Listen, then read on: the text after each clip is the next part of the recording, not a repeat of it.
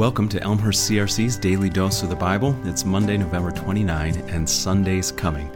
This is Greg DeMay. I serve as lead pastor at ECRC, and I'll be reading today from Luke 3, verses 1 through 6.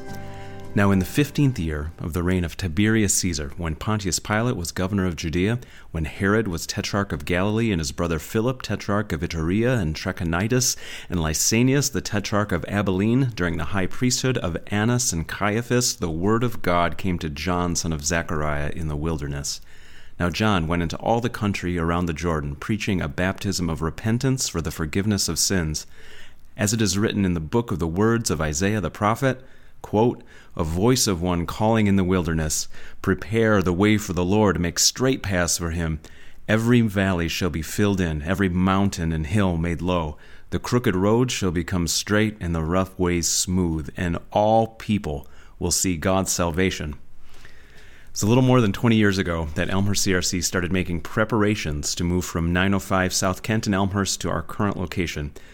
Real estate decisions had to be made, parcels of land purchased and assembled, architectural plans drawn up and revamped and revised, and then the actual stages of construction. It was a process that took years of care and planning and purpose.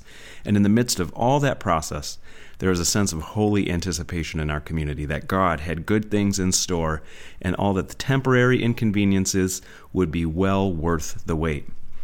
At the heart of Advent is that same sense of preparation, waiting with a purpose.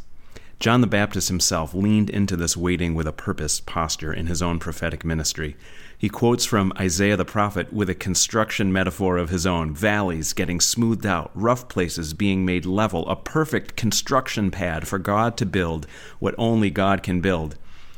God, the architect and builder's favorite projects, friends, are not buildings, not even holiday services filled with pageantry and great music. No, God's favorite place to build is in the human heart.